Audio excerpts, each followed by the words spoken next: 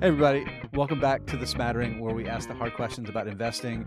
We are 1 year and 1 episode into this amazingly fun venture. I'm Jason Hall, joined as usual by the voice of the people, Jeff Santoro. Jeff, buddy, how's it going, man? Hey, how are you, friend?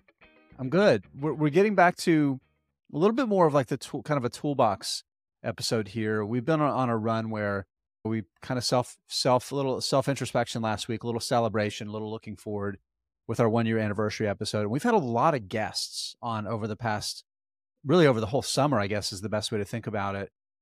And here we are in the middle of earnings season. You and I both, for my day job, for your side hustle, we do a lot of professional work looking at earnings because people want to know what's going on with the companies they own. Traders always love to trade around earnings because stocks are more volatile. So we decided to do an episode. We're titling it Earnings Season Mindset.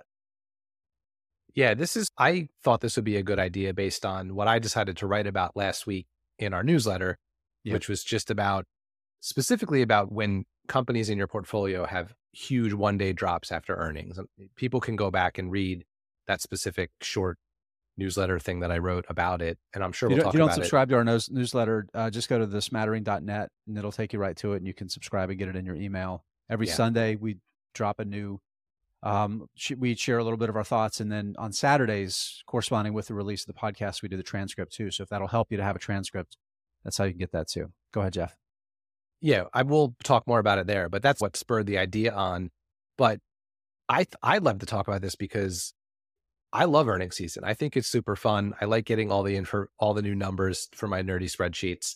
So I thought it'd be a good thing for us to just kick around for a little bit and have a conversation about. Before we dive in, though, we have been continuing to get slowly people rating and reviewing the show on the podcast apps. We appreciate that. If you're listening and haven't had a chance to do that yet, it just takes a few seconds to give us a star rating. It takes a few more than that if you want to write something about the show. And also feel free to reach out for feedback. We occasionally hear from listeners on email or Twitter DM, sharing their feedback about the show, positive and negative. Anything you have to say, please let us know. It helps us make the show better. All right, so Jason, let's dig in. It is earnings season, and you're right. Professionally, for what you do during the day and my side hustle, this is an exciting time every quarter because there's new information, new angles to write about and think about.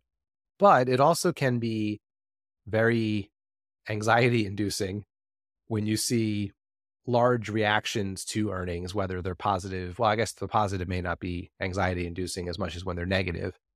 And it got me thinking about just the mindset that you need going through earnings season. And I know when I was I'll start off with a quick story. When I was very new to buying stocks, I would do dumb things like on the day a company was going to report based on really nothing more than my feels, I would buy a company because I thought it was going to go up when the earnings came out. And I think the first time I did it, it worked. Like I bought something and then earnings came out and it jumped to like 10% and I thought I was a genius. You mistaked your luck for skill. Yeah. And then I did it again and then something dropped 10 or 15% and then I stopped. I was like, okay, this is stupid. But that's maybe one of the things we can talk about later is like, should you or could you or does anyone ever buy like in earnings season, like the day of, the day before? That can be, sometimes you see volatility with the stock even leading up to earnings. I guess the market is doing the same thing I was doing back in the day. So I guess to kick things off, let's each talk about what we do, if anything, during earnings season. Yeah, so I love this because you and I take entirely different approaches to earnings season, and mine's evolved a tremendous amount. I think I've probably told this story here on the podcast. I've certainly written about it and talked about it in other formats, but I guess it was, I can't remember exactly when, but pretty early in my investing career. My wife and I and my cousin and his now wife, the four of us, spent 17 days in Europe. Great trip. We went in the spring, and it was at the tail end of earnings season for the first quarter when we went. And it was just long enough ago that the internet was not quite as ubiquitous as it is now. FinTwit certainly wasn't a thing. So social media for finding information you would actually have to like go into like a McDonald's or something to get Wi-Fi to get internet because it was still expensive back then to have data internationally. And like, I mean, I almost ruined my marriage for a couple of days there because like I was so like I wanted to know what was going on, and like I set up stop losses and one of my like I did all this stupid stuff, and it was a good lesson to learn when my wife said, "You have two choices, right? And you may think that neither of them are good choices, but one of them is more important that you make the right choice." And I chose correctly and decided just to stop worrying about it and stop focusing on it. And I had a great vacation and strengthened my strengthened my relationship with my spouse instead of damaging it. And Jeff, oh goodness, I've forgotten his name, but wrote the author of One Up on Wall Street, Peter Lynch. Peter Lynch.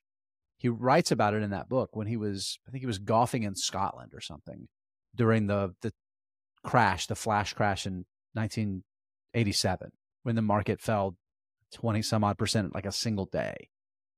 And he's managing other people's money, substantial amount of other people's money. And back then, again, no internet, paper orders, actual traders on a floor, right? It was a very different environment. And talking about like, for most people, the best position to be in was to do nothing.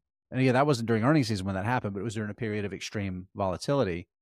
And all of that to say that the approach that I've evolved to is, besides my professional obligations and the ones that I'm really curious about, like the ones we're talking about with like in the Smattering portfolio, I might not look at a company's earnings report for weeks after they actually report. Some of my biggest holding right now, my biggest holding is Mercado Libre. We were talking about it before we hit record. It's over 4% of my portfolio. I haven't read the whole earnings report yet. I haven't. I just haven't. I will. I just haven't. Yeah, you drive me nuts because you're like my only investing. Well, not can't say only investing friend. I got in trouble with our other investing friends for saying this. You're the investing friend I probably talk to the most, and sometimes I'll text you about a company that reported, and you're like, "What? I don't know." And I know even as I write it, it's not like you're going to then go look in order to engage in the conversation. You will just ignore me. Of course not. Yeah. So yeah. No. I won't ignore you. I will engage you in completely unproductive ways. Well, so that story you told is interesting because I think one of the lessons I learned back early on when I was talking earlier about how I used to sometimes just try to guess and buy something before earnings. One of the things I learned pretty quickly was, because my thinking when I was new in wanting to be up on earnings, like right when they drop, like, okay, it's 4:00, I get the email alert that company X reported, I'm going to go read the press release. I used to think I need to do that because what if there's some like really bad news and I need to sell because the company is going to fall apart? And what I realized was, A, that happens very, very rarely, that something so catastrophic comes out in an earnings release that you'd have to sell. But I also learned that even if I opened the report, read it in 2 seconds, and could trade in another 3 seconds, it's already sold off 30% because the algorithms and the professional traders and all the stuff that's out there now will just scrape the press release for news, and you will never be quicker than the computers. So they react before an individual investor has a chance to even see the alert show up on their phone. Yeah, because there's days where I'll see something down 10% and the release isn't out yet. Yeah. And I'm like, okay, so yeah. So now on the margins, could that matter? Like maybe you sell for a loss of down 20% and instead of down 25% or something like that? Maybe. Yeah. But at that point, it's probably not going to matter in the long run. So that's a lesson I learned early on. I am still a huge fan of earnings season. I just think it's fun as someone who likes this. Like I said, I have my nerdy spreadsheets. I like to update the numbers and I like to see where things are going. What do you think about? So let's go to the thing I wrote about last week in the newsletter, which was what happens when a company you own, maybe even in your situation where you haven't read the report and are not in a rush to, but it drops 20% on the news. That happened to me last week with 3 or 4 different companies. If 10% or more losses, drops, I probably had 4 or 5 companies just last week that dropped that much based on earnings. What do you do in that situation? Does that compel you to go look at least? It's funny because obviously whenever you see that, you want to. And we've talked a lot about like the managing your investments is managing yourself as much as it's actually managing the assets that you own. And that pain of a loss is going to hurt more than a win is going to feel good. You could double and it's going to feel good. You could lose 10% and that might hurt worse than that double feels good. Because just again, human psychology. So you do want to know. So like as a starting point, I think I've really made it such like a bedrock principle to understand that like that reality of how we're wired and how we literally feel when we see gains and losses. So like I've almost over biased myself to not react, right? To not, I shouldn't say react, but to not act, right? I guess react is probably the best way to put it. But the other part of it too was like for a long time, like I had swung the pendulum in the other direction. Well, Fortinet is a good example. I think that was one that you wrote about that fell significantly, 25% or so. 25%. Yeah. Yeah. Yeah. And this is a big company and this is a profitable business, right? It's been around for 20 years. It's not a new company. I mean, of course it got caught up in all the zeitgeist back in 2021, but again, this is a good, productive cash cow kind of business. To fall that much was certainly a surprise. And my knee jerk reaction, I can tell you, because I'm still pretty bullish in the business, you and other people like that I know that follow it said, I see this as an overreaction, but there's a version of me that, I mean, as recently probably it's 2020 or 2021. Like I might have just bought before even like doing more than spending 5 minutes of scanning the report. And in general, like over the long term, that's been fine. But a lot of times when a stock falls that much, it falls that much for a reason, right? And I think in the case of like a Fortinet, is it 25% less business than it was a week ago? No, but maybe the market's saying that, wow, we were really overestimating how quickly the company can grow over the next 5 years, right? Yeah. And so I found that for me, it's really smart just to not act and Yeah. let the market kind of figure it out, you know? That's the lesson I've learned too. In fact, I was so sure that the market overreacted and I didn't buy anything. And I bought a little early this week. I bought on a Monday instead of a Wednesday because I'm going to be busy. So I did my weekly buying this week. I did it today. We're recording this on Monday, but it wasn't Fortinet. And that's part of the same lesson that I feel like I've learned. Because here's the reality. This is related to another thing I learned pretty early on that I think is worth thinking about. I don't see a lot of people think of it this way, but I didn't come up with this. I saw someone say it on Twitter once and it really resonated with me. So I looked at Fortinet. The 25% drop on Friday brought it back to where it was in March, like mid-March. Yeah. So yeah, you're like, oh, bummer. Like it's 25% lower. That sucks. This is not like March 2020 level deals. So, but to me, it's more, to me, it's the market saying it's probably more fairly valued at where it was in March than it is now. And we've seen a lot of companies have we've been talking about it every time we do a portfolio update. It's been us going back and forth being like, if you told me in December of 2022 that the biggest performer in this whole portfolio would be up 15%, we would have taken it because that's how beaten down we all felt at the end of last year. And here we are talking about triple digit growth for some of the companies in the portfolio. So yeah. That's one thing I do is sort of like a mental trick is go see the last time the company traded at its now reduced price. And I remember back in 2021 when something would drop big, sometimes it would just be like 2 weeks earlier, but it's just you forget how quickly things have gone up. But the other thing too, that I think matters when it comes to like big drops is if you have a framework or a system or some sort of steps you follow for your buying, and I know that's more my style than yours. You're sort of like a save a bunch of cash find an opportune time and buy a bunch of stuff. And I'm more of a regular buyer. That has helped me enormously. I have a little bit of a system I follow each week when I buy. It's a framework, not rules, because sometimes I ignore it and I just buy something that my little system would tell me not to, because it's just what I want to do. But whenever there's like a big, I feel like there's a decision based on a big move, like with these three, because it was Fortinet, it was DigitalOcean, Lemonade, Redfin. Like these are all companies I own that dropped pretty significantly last week. I didn't buy any of them today. And part of it's because I forced myself back into my system as a check on trading sentiment. Right. You know, because one of two things will happen with these companies that dropped 20% plus.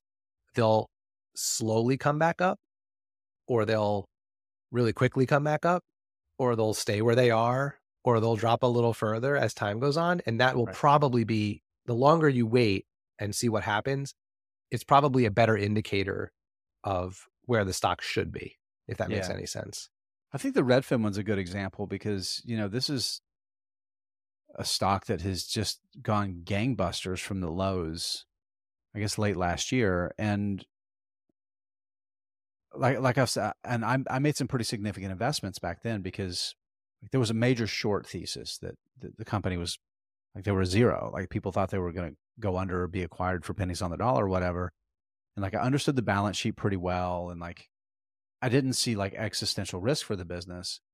But like I was also being realistic that because I follow housing really closely, and Redfin's core business, because now they've gotten out of like the house flipping, they're out of iBuying, and they do a little bit of other stuff, but like they make almost all of their money on commissions from as a real estate brokerage, right? They list houses and they sell them, and they make a little bit of money. Like I think they do like a little bit of mortgage origination, that kind of stuff. I think they do. Most brokerages do a little bit of that, but like this is a terrible time to be in that business because there's no inventory, right? Nobody's listing houses. A lot of it's single family homes have been sucked up by corporate investors that are renting them. You have so many boomers that have not downsized for one reason or another. And a lot of them, it's because they spent 20 years refinancing all the way down and they still have a mortgage and it's less than 3%. And they're not going to sell it, that big 4-bedroom family house, and then move to a condo that costs half as much and have the same mortgage payment. You know, they're not going to do that. Right. So it's the housing market is just kind of a mess right now. So it doesn't surprise me. It doesn't surprise me that Redfin stocks got absolutely smashed because investors got way out ahead of it. And again, there was pressure from shorts and shorts getting squeezed a little bit. So looking beyond just what they reported and how the market reacted that day, your example about Fortinet is spot on. It's like, what did the stock do in the weeks and months heading into it? That's going to have some effects. And one thing I've actually learned this lesson from listening to the Motley Fool Money podcast, because they taught back when Chris Hill was hosting it, especially one of the questions he would ask the guests a lot when there was a big stock movement, positive or especially if it was negative.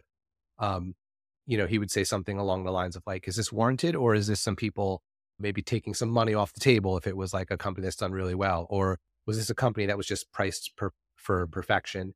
And I think there was a little bit of that in these companies that we talked about already too. Like Redfin, anything that goes up, what was it up 100-something% year to date or something? It was a lot. For a company that doesn't have its future set in stone yet. That's any little blip. Same thing with Fortinet. It's an established company, but when it's been doing so well, it's up like 50-60% year to date. And all of a sudden they're saying like, yeah, it's going to look a little tough for the next quarter or two. Well, of course it's going to sell off. Like, you know, because it had been going up so much. So that's another. It's still up. Just round figures here. It was up about 250% since last November, before the big sell-off at earnings. It's still up 150% since November. Yeah. Right. Yeah. It's, in fact, one of the things I noticed when I looked at it after the drop, it's still kind of expensive. Yeah. I mean, if you look at it based on where the business is today, that's the thing. So here's another thought I had too, as I was thinking about this episode, that not all 20% drops are equal. And here's what I mean. One of the things that's just a really easy thing you can look up that will give you a little bit of a sense about how big of a deal a huge drop or a huge jump is a company's beta, and also its size and how established it is. Yeah. So beta is Beta, just to define that for everybody, it's how volatile a stock is compared to a benchmark. For most stocks, the beta is compared to the S&P 500. So how much more volatile is it than the market right. is, I guess, the way to think about it. Yeah. So if you have a company with like a really low beta and it jumps or drops 20%, that's a little bit more of like a Big deal. big deal versus Lemonade, Redfin, which I'm not looking them up right now, but I'm guessing they have betas decently above 1, meaning they're going to be more volatile, both on the upside and the downside than the market. There's some companies. Redfin's is 3. Yeah. So triple the volatility of the S&P. Right. Yeah. So you should expect over the course of a year, probably multiple double-digit drops. And I remember when I was brand new, just not even relating to earnings, I would open the Yahoo Finance app and see something that I own up 6%, down 8% and freak out. And then just because I did it long enough, I was like, oh, that happens. It's like a normal, for some companies, that's like a Tuesday. They're just more volatile. Yeah. You see something really established, like if you see Berkshire Hathaway drop 15%, something catastrophic happened. Yeah. Yeah. That's probably the best example of a company that's not going to move around much. So Jason, here's one of the things I was thinking about. One of the other things that kind of helps me keep my head straight during earnings season when there's big movement is making sure I'm clear on why I own all the companies in my portfolio and what are the things I'm keeping an eye on to let me know that the company is on track or not on track. Because in the case of really all of these companies we've talked about, I looked at the results and said, basically, yes, some short-term challenges, and they're very clear what they are: deceleration of growth, consumer spending less, whatever it is. But all the things that I'm keeping an eye on which are reasons why I'm owning these businesses. I want to see growth in users keep going up. I want to see revenue grow. I want to see larger customers increase. All still intact. And no company goes up and to the right on a straight line. There's dips and valleys along the way, and there's going to be great quarters and weak quarters. But if you own something without having any clue why you own it, which I'll be honest, there are things in my portfolio I bought with no real reason other than someone recommended it to me. And so I'm not like on my ivory tower here, but I also know enough to also not react to their big movements because I don't know enough about the company to know what the drivers of the big movements are. Right. But I think that's another important thing. Like if you know exactly, okay, I own Lemonade because I'm looking for this and this is still there, it's a good reason to just stand pat and hope it's just a 1 quarter blip. What do you think about that? Yeah, I think Lemonade's a good example because we did a couple of videos around earnings talking about Lemonade, like what they need to do. And so there's 2 parts of it, right? There's why do you own it? What is your thesis? What are you expecting? What do you know about the business? What are the risks as you understand them? And like understanding the bear thesis, honestly, and I think when you're dealing with the volatility around earnings, I think understanding the bear thesis for a business and understanding the risks is more important than understanding like the bull thesis, like the how am I going to make money part of it. Because the reality is like all it takes is one thing going wrong or not going to plan, and the best thesis in the world gets unraveled. One thing, right? And that's the case with Lemonade, right? And the one thing happens to be really damn important, and that's being good at underwriting insurance, right? At profitable levels. And they've struggled with that, right? That continues to be the thing that they don't deliver, that's holding the business back, even with their wonderful growth rates. You know, you have to be profitable as an insurer if you're going to be an insurer. So understanding that gives you like the temerity to be able to, I don't know if that's the right word, but I'm going to go with it because it's a fun word. It gives you the ability to get through these environments and try to stay more objective about what you're going to do, how much leash you're going to give them, how much rope you're going to give them, how much patience you're going to give yourself without taking action. Because I know there's tons of people out there, dude, that would look at Lemonade and see wow, 50% growth in premium, 20% customer growth, 20% or 30% average customer premium growth. Triple digit revenue growth. Yeah, triple digit revenue growth, and be like, oh, whoa, yeah, the market's stupid. I'm buying this. And it's like, well, bro, they're still losing a ton of money because they can't actually underwrite insurance. And you can avoid, I mean, it could still work out, right? I own Lemonade, you own Lemonade, and like you could get lucky and buy a business that's struggling to do the central thing they have to do well if they figure it out, right? Yeah. It's also, I think it also depends how you buy, right? So if you're the Yeah. kind of person that either buys a full position, whatever that is for you, all at once, or if you're a kind of person that buys in thirds or quarters, Yep. you have to be a little bit more careful about when you buy and like what you're doing, because you're going to do 1, 2, 3, 4 purchases and be done. If you're more of a dollar cost averager, I think you can be a little bit more, I don't want to say, I don't know. I don't know the what, maybe a little bit less discerning in terms of like, this is a do or die decision. You know, if you Yeah. buy another Well, the couple screw ups $100 don't hurt worth, as yeah, they don't hurt as much. much. You Exactly. can still, you can still kill death by 1,000 cuts, but Right. You still want to be careful, but I just think Yeah. it does matter, like the kind of, and again, that's you having to know yourself and your strategy and having a plan and not just winging it. I think also Lemonade's a good example of a way that by making yourself pause and think about why you own the business, you can also send yourself down a path of figuring out what the news from this quarter means. And here's an example of that. You and I have been talking about Lemonade over and over again. Their biggest issue is underwriting insurance, right? And getting the loss ratios down. So we know that. And we see this quarter, a lot of things look really good, but the loss ratios didn't.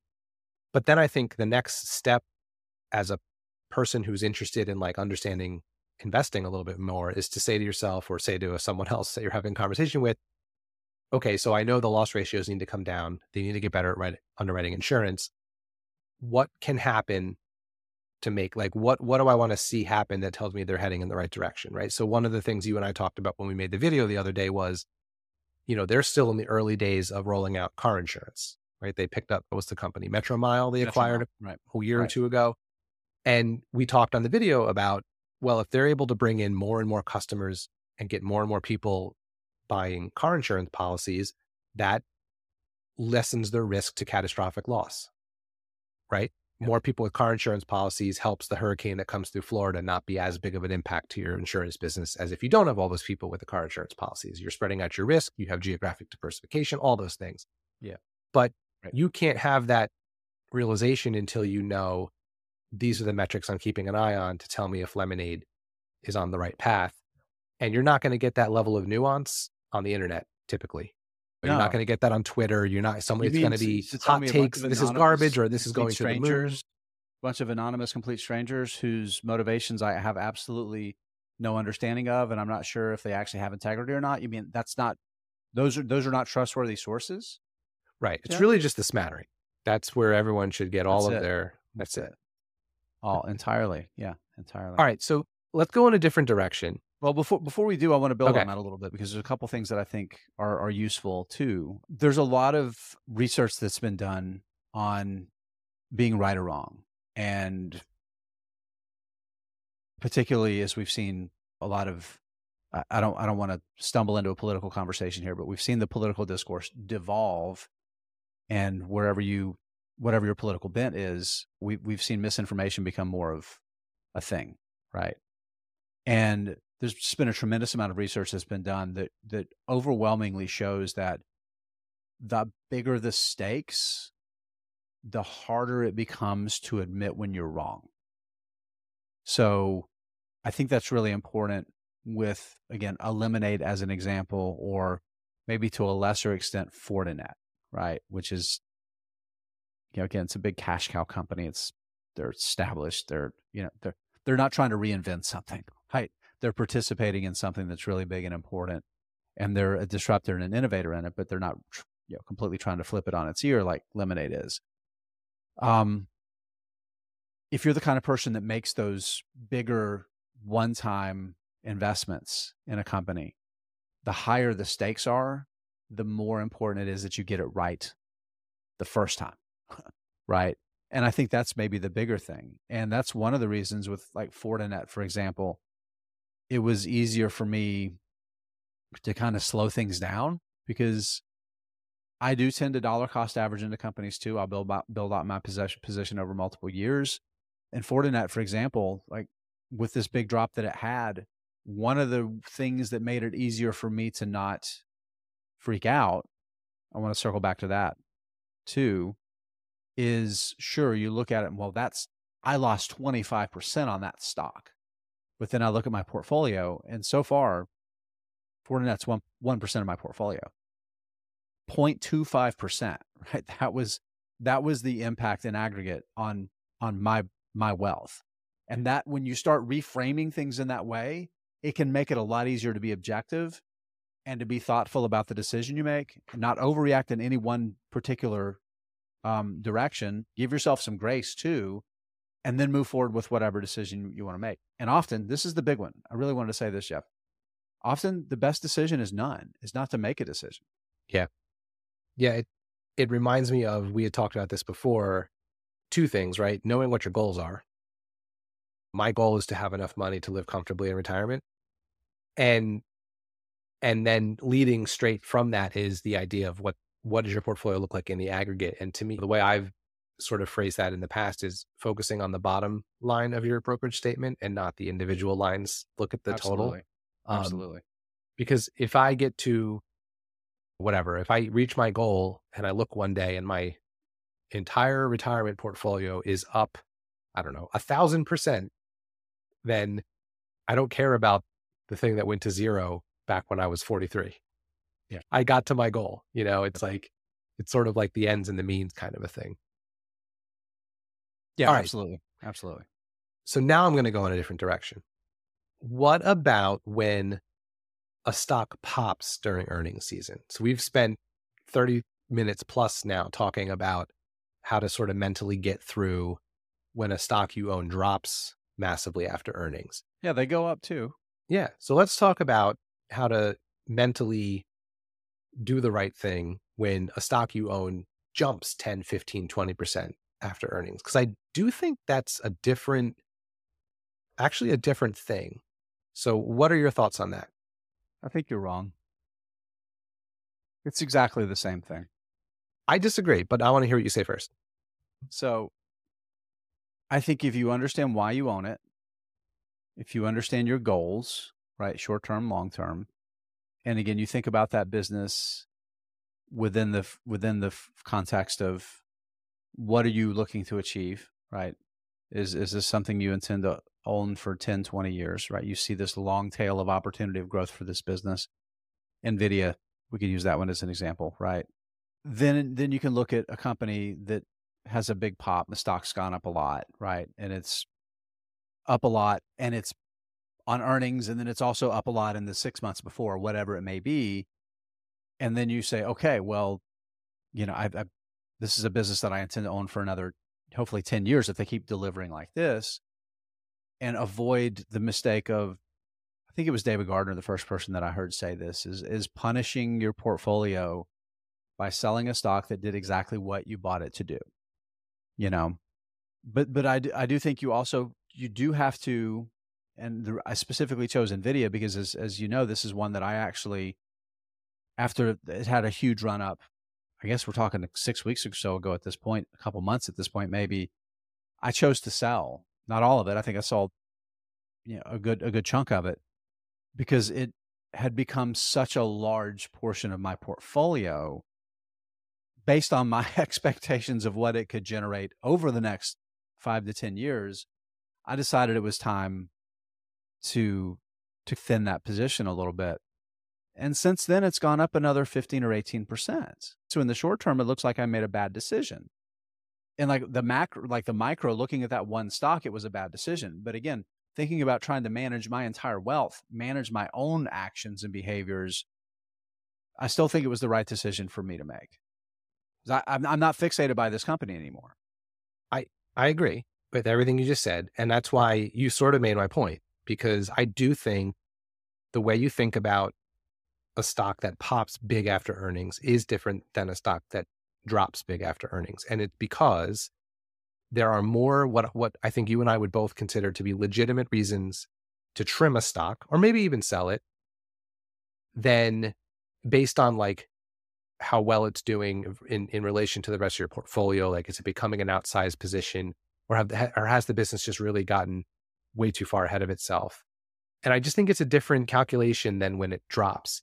And it's for exactly what you said. So let's use NVIDIA as an example. I wasn't in the position to think about trimming it because everything is such a small portion of my overall portfolio at this point.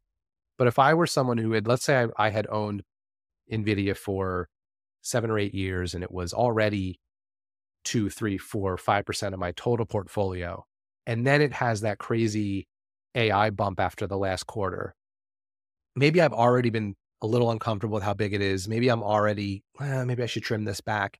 And then all of a sudden I'm given like a 20 or 30% gift in a day or two. Mm-hmm. I think then maybe you do go trim a little bit and do the exact same thing you did. And you could be wrong or you could be right. But to me, that's a different calculus than reacting after a drop. I don't know. That's just, maybe I'm wrong, but I just think it's worth thinking about a slightly different way. But I also think it goes back to the same sort of fundamentals, toolbox, framework thing we're talking about, which is everything I just said is prefaced by the fact that there was a reason, there was logic, there was understanding, there was information, and it wasn't because of the stock pop. It was because of all these reasons, and the stock pop was maybe the thing that pushed the decision over the edge. So I don't know. I just think it's a little bit different.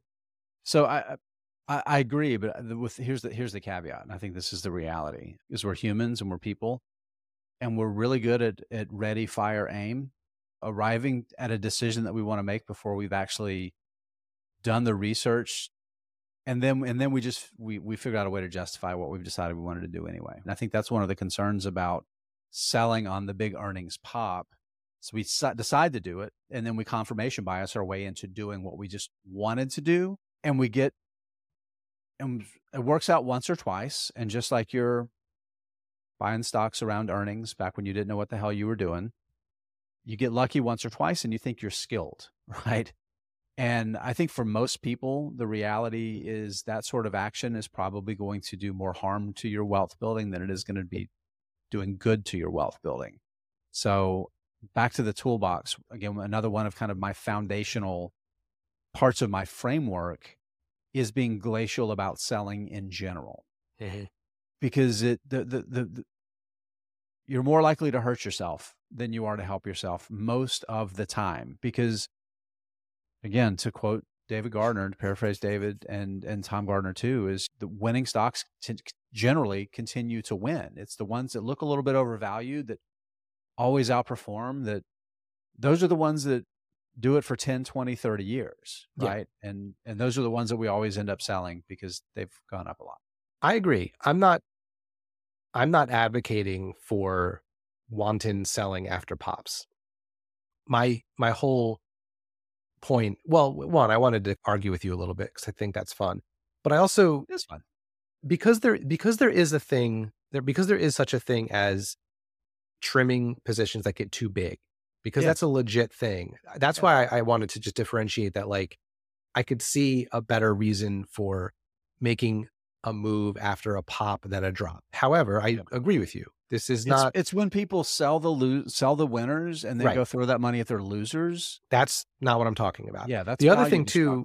The other time I think it's worth considering is you and I think probably more maybe than we should view investing through the lens of two guys in our 40s who still have a lot of years ahead of us to make money and invest. And we could have listeners, I'm sure we do have listeners who are maybe very near retirement or in retirement and are still invested. And when you're in that situation, people who run funds have the same challenge, which is, I want to buy this other thing, but I don't have the capital.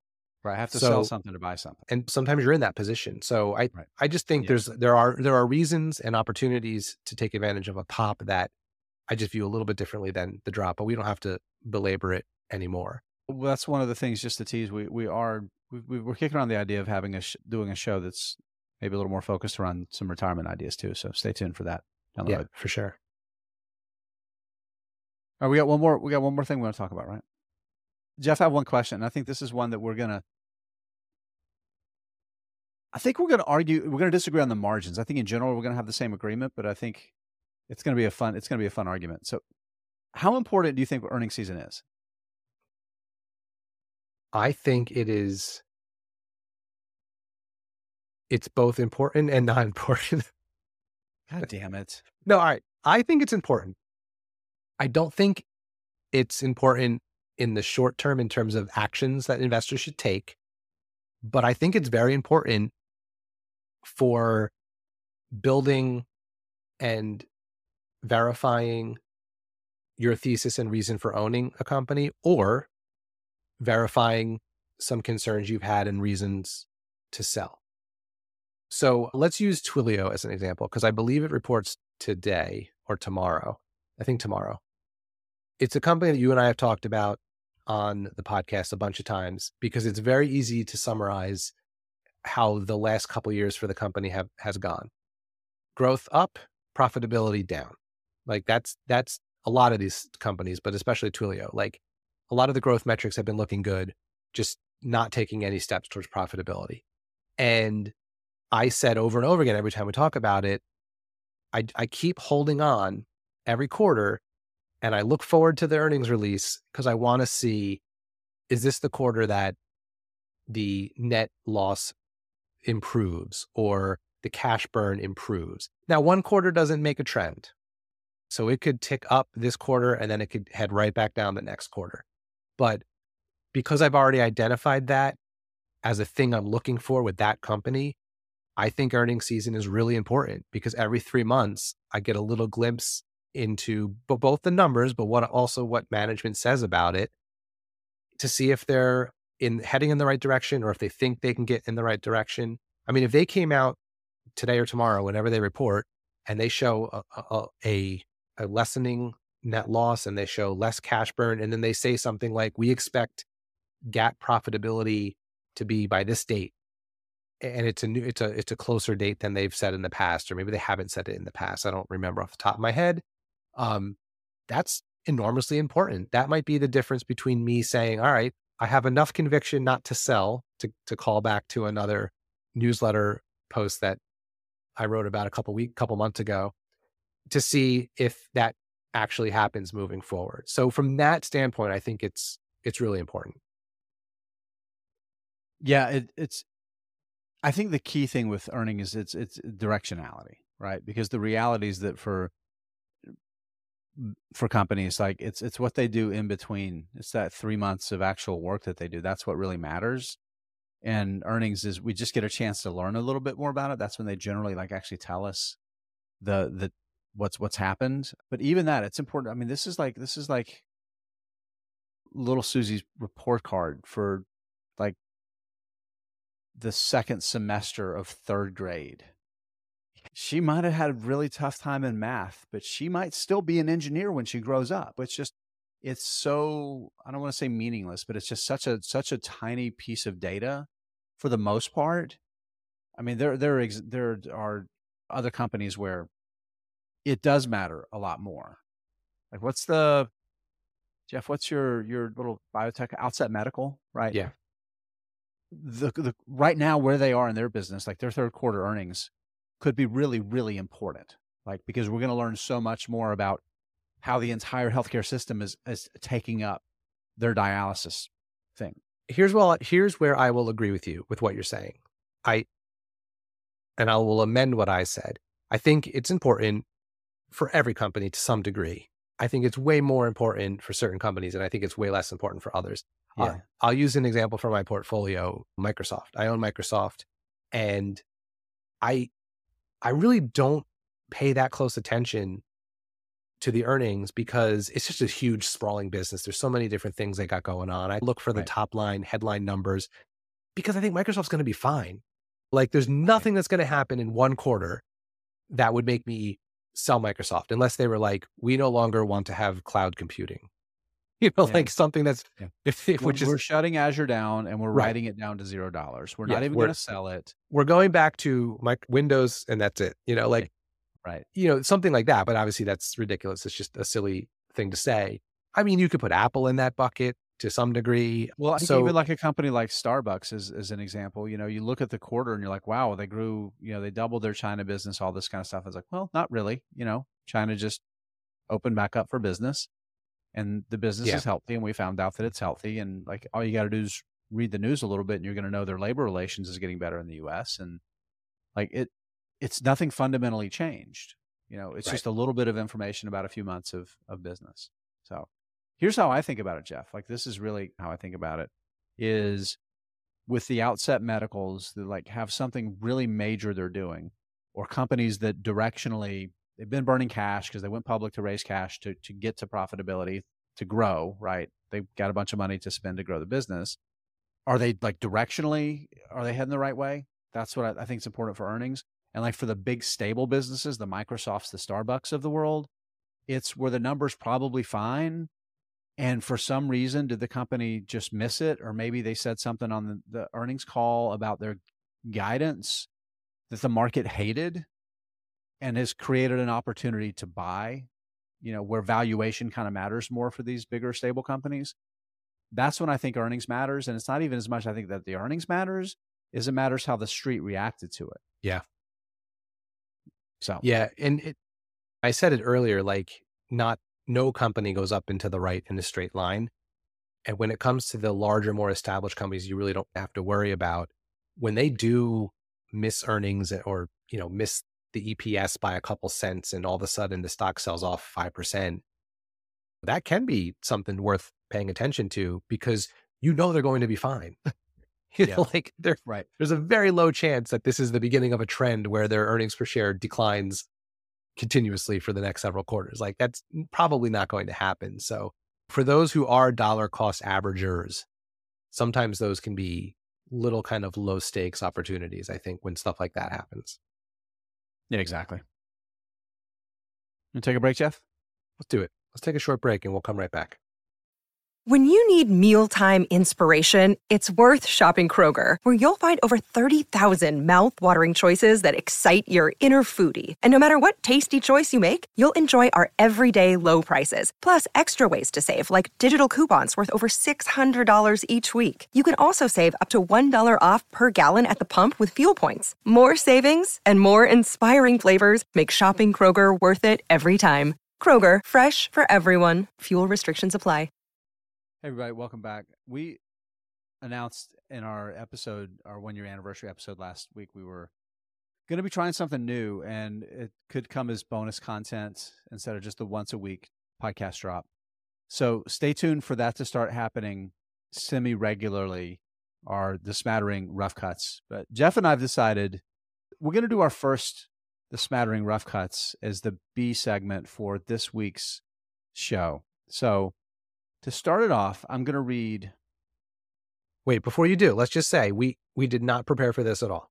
No, we're just we're gonna hit record and just talk, and we'll see if it's any good.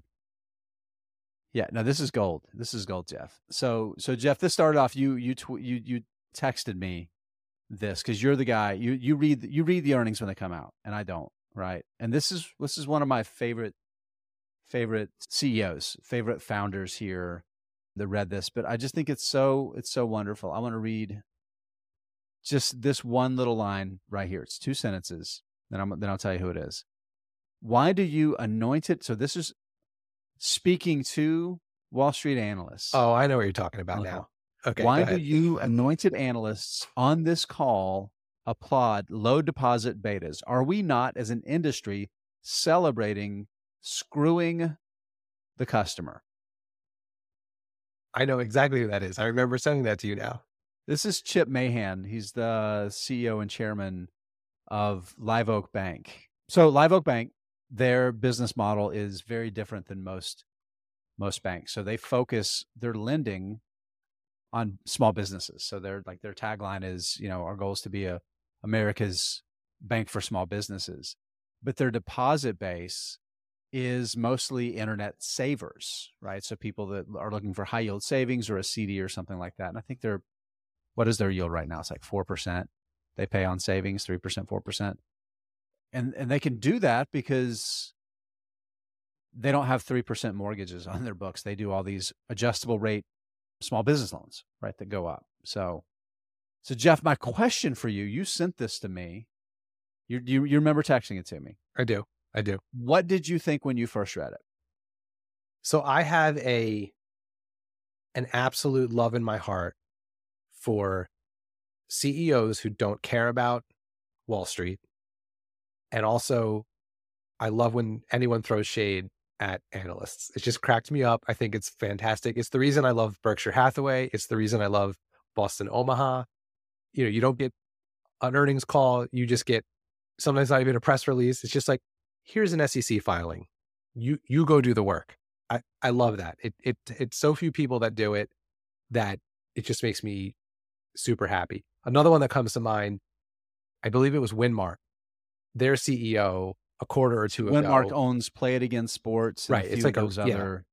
Yeah. I believe the entire press release was one line, and it was something like, "We're very pleased with how the year has started," or something like that. Like that was the whole. Right. But it's. So so my first thought was like, I just love when these kind of things happen. That's why I had to send it to you. But it actually got me thinking, like, it's so routine and normalized for these CEOs to just answer these questions. And some of them are insightful and good, and some of them are just ridiculous. They remind me of athlete interviews, right? Like when they go up to the athlete that just lost they a playoff game. They thank their mama. They thank Jesus. They thank their No, not even that. It's not even the responses that bother me. It's the fact that they ask the questions. Like they'll go up to like, team just loses a playoff game and they go up and say, "You just lost. Your season's over. How do you feel?" Right. So, well, how do you think they feel? They probably feel pretty terrible. So here he was, just to go back to what you asked me. This was the equivalent of Allen Iverson's. We're talking about practice. Well, I mean, he's basically saying like, you guys ask questions about low yields for customers. Like it's like a normal good business thing. And it shouldn't be. Like we're talking about screwing the customers. And I just happy he said that. I think that's great. Talking about practice. So I'm a huge fan of Chip Mahan, right? We're going to have to, one of these days, Jeff, we're going to have Lou Whiteman back on to talk about like everything that happened with the banking industry in the 80s through the 90s, basically all like around Charlotte, North Carolina, when all of this stuff was happening with Bank of America and Wells Fargo and kind of the bank, the changing from this regional banking industry to now that we have like these monolithic, half dozen institutions. And Chip Mahan was kind of in the middle of all of that. But the thing about so here's the thing. I take a much more cynical view of this. So before he made that comment that are we not as an industry celebrating screwing the customer, he describes Bank of America's deposits business and the fact that they pay an average in the second quarter, 22 basis points, 0.22%. Right. Is what the bank with the second largest deposit base. I think there's the second largest behind JP Morgan Chase, maybe the largest, but I think it's the second largest. Anyway, it's one of the two largest by deposits, and they pay a pittance. They're actually, their cost to gather those deposits is 6 times as much, right, than they actually even pay. They pay like the branches and the branch employees and all that kind of stuff, right? So and again, based on their entire business model, this was the most self-serving thing the CEO of a bank that's based on the internet that pays high yield savings as a feature to draw deposits so then they can fund high yield loans to small businesses. He's the one guy that can say that. Yeah. And he's also Chip Mahan, who's been around forever. And like when these analysts' daddies were analysts, he knew them, right? Yeah, so he can get away with it. That's the way I think about it. I mean, look, none of these guys are 100% altruistic. You know what I mean? Like he says that probably also, he knows that is a smart thing to say as CEO of this company. It is his company's competitive advantage. I get all that. I'm not naive to it, but still feels good. Yeah. I mean, having listened and read so many earnings transcripts and earnings calls. It's just refreshing when They're milk toast, man. Yeah. They're all milk they're toast. they're hard to get through, you know, and Yeah. so much of it is like, you know, just to rant on earnings call transcripts a little bit, earnings calls, you know, there's two things about them that drive me crazy. One is when it's just a long litany of like things that the company offers, like almost like a list of their products that gives you no insight about the actual business. It'd be like if you listen to the McDonald's earning call and they were like, we sell hamburgers and we Right. sell French fries, and our French fries go in a fryer. And we put them in a little container and we hand them to people. Like, it has nothing to do with how the business is doing. But that's kind of the detail some of these software companies go to. And then the other one that drives me nuts is then the CFO just reads the results that you can just go look at the. They literally read the press release. Well, not even that. Like, I don't need the person to say to me, you know, gross profit went up 60 basis points and revenue was up 24% and earnings per share was down 3%.